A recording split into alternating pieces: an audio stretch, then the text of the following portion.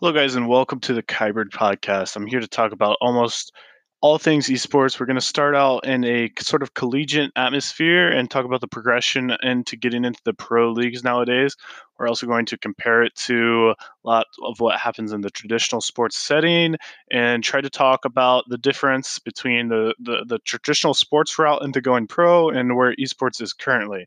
Um, so a lot of pro sports, you're playing them most of your life, and you will go into high school and you're trying to get scouted by colleges. You choose your college almost primarily for that sport.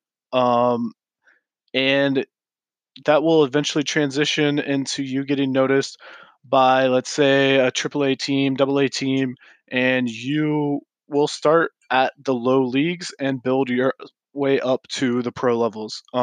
So sometimes people will get signed directly from college, and so college is that transition straight into the professional scene. However, it doesn't always happen, and there are a lot of sports like the MLB that will have multiple tiers of what's considered professional. And those are not always paying enough to make that even the full time job of these players. Um, but they're always on the grind trying to keep up and get into those top leagues. Now, the way esports works, however, I come from a background of collegiate esports. I played for 4 years at Miami University's team, and I run our Counter Strike program. So I've done a lot of different things, and I've worked with a lot of different companies, and I've worked with a lot of different schools. And I see their process of picking players and just following the scene in general as a consumer has shown me a lot about how these pro teams are picking players. But being into the college scene, you'd think there'd be some sort of parallel, and that's kind of expected right now for the college scene to parallel going into pro.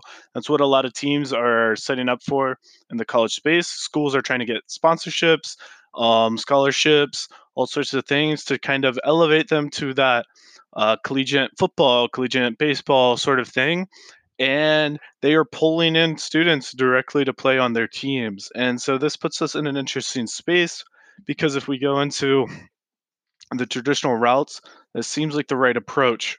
However, the peak for uh, esports athletes is about 18 to 21. And so this causes a huge issue. And the fact that people graduate at the age of 22. So if they're starting degrees in a college and they are at the age of 18, let's say, unless they have a phenomenal freshman year, they are probably getting worse every year in terms of their peak performance. Now, that does not mean non peak performance, they can't be in the professional scene. However, it's weird because the peak performance for most traditional sports is not in that college age. It is quite a few after. There are very few players who play after the age of 27 in the esports world, and that's puts us in a very interesting interesting atmosphere compared to traditional because the life the length of life for esports hasn't been long enough to see how quickly these players are going to be aging out. It's already happening, but that's with the people who started this atmosphere sort of at an older age. Now the Stewie 2Ks of the esports world who blew up and was trying to get signed before he was even 18, finally turns 18, signs with Cloud9, and has been doing better and better every year. He's 21 right now, 22, give or take. And will he age out as quickly? Um, this has been talked about, and I think a lot of esports athletes would agree that the peak is 21. Your reflexes are just going to be the best. Your mental health is going to be the best, and it's hard. It's really deteriorating. It's a lot of mental power to keep at that level, keep up with all these 16-year-olds who are coming in. So we talked about how the high school to college to pro doesn't really work for esports, but how is it working? How are these people getting on teams? And so you'll notice, like I said, Stewie 2K, 16-year-old, everyone's trying to sign him as a player. How do people know about him? Well, with the cool environment of esports allows these players to really get noticed by their skill, if that makes sense. So the really good players, the prodigy players, the top players of country, top players of whatever their time. I'll keep going to Stewie 2K because he is the prime example of how a lot of these people are going up in the scene now.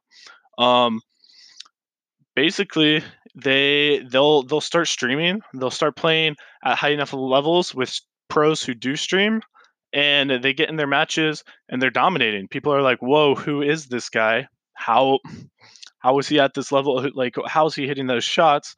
And he gains a following of himself. And so when teams are looking for a fifth player, they look at, wow, this guy is individually very good. Is he capable of being a team player? Um, and that decision is always hard. Cloud9 really took a gamble with Stewie 2K and picking him up at the time. But they had such a good roster and they were really able to welcome him into that space. And it turned out to be a great success. Now, there's been the same situations with other players. I'll just go with Sam. Sam was almost in the same boat. Got very popular off hitting a lot of highlight reels, doing very good in pugs. But when he got out of the pug scene and got picked up by a pro team, he couldn't compete. He wasn't able to keep up with the tactics of that, and so it's a lot of hit or miss, and it is really risky for these investors in esports, like these teams, to try to pick up these players because they don't get to see what they were like on all these lower level teams. Sometimes people do build up through the ESEA rank ladders and or league ladders, and they'll play on open, go up to intermediate, go up to main, go up to MDL. So some of the players are moving up from that. But there's a lot of situations where they are not playing their way through and they're trying to jump up significantly. This is a big risk for organizations on whether or not that player will even be able to be competent at that level. And sometimes you'll have a great success story like Stewie 2K, who has gotten better every year he has played the game. And then you'll have people like Sam who just couldn't hang, and the contract money was lost that the organizations put into him. The the um, the time was lost that the organization spent. They lost tournaments that they were signed up for. It just also just delays them finding the solid fifth. Uh, you lose one player and your core four isn't really able to do a lot practice wise or anything without using the random stand-ins or whatever. It causes a lot of problems because they don't have that solid five that they're able to work and continue to grow as a group. Now, this isn't all bad though. A lot of organizations don't try that attempt. A lot of organizations are buying full teams, but to get a top team, it's difficult to get those players. There's a lot of roster locks, a lot of contract locks. I know players like Mixwell were on a team, then all of a sudden a shuffle. Cloud9 decides to stop picking up more random players and just pick up ATK, which was a full team that had been playing together and had proven themselves as a team. So these free agents that are stuck in the relatively semi-pro to pro level, it's hard for them to compete with these teams that are able to stick together and grew together. Now that doesn't mean it's not happening that they're growing together, but it makes it a very interesting space. And the collegiate scene is roughly around the same boat here. So the collegiate scene is forced to start off with these 5 new players, except for the few that are able to deliver scholarships. So some teams or some school teams are filled with people who play together for 2 years, and they happen to sign all these people to come to the same school, whether they were playing from different colleges already, or if they were playing an ESEA together, or even 3 guys from one high level ESEA team and 2 more fill-ins. These rosters have a lot more impact in the league because they have played together. They have that experience. Same thing parallels for the uh, the pro scene is that like an MDL team that gets bought out by Cloud9 has played together for all that time, and they don't have to deal with the chance of this solo player who has only played by himself not performing to the level they should. So a lot of what these college teams are doing are running some sort of tryouts. This is what we do at Miami, and we pull in all these people. And if it's a fresh esport, I will say this applies to any esport. If it's a fresh esport, then they are trying to pick the 5, 6 most talented people and put them on a team together. And a lot of the people we have try out, a lot of the people at other schools we have tried out, don't have league experience. So they are going in almost looking at their pug stats, looking at how they can perform in a couple tryout matches, and it makes it a very interesting space for development. And a lot of teams are on a different levels because of this. And so, fortunately, at Miami, we've been able to keep a core couple players together, and we've never had to have that fresh roster. So we've had people who have played. I've played on the team for 4 years. We've had people playing for 2 years, and that will continue to play. And as long as we can keep that player base going, we can maintain the composure of a formal team. However, every time we're pulling in a new guy who's some pugger who we don't know anything about in terms of team play, but he has good stats on ESEA and Face It, it's really hard to tell what kind of performance we're going to have. And fortunately, this year at Miami, we're actually able to have 2 teams, which allows us to trial 10 people as opposed to really trialing the 5 that we end up selecting. And it allows for movement, and it just creates an environment that promotes growth among our peers.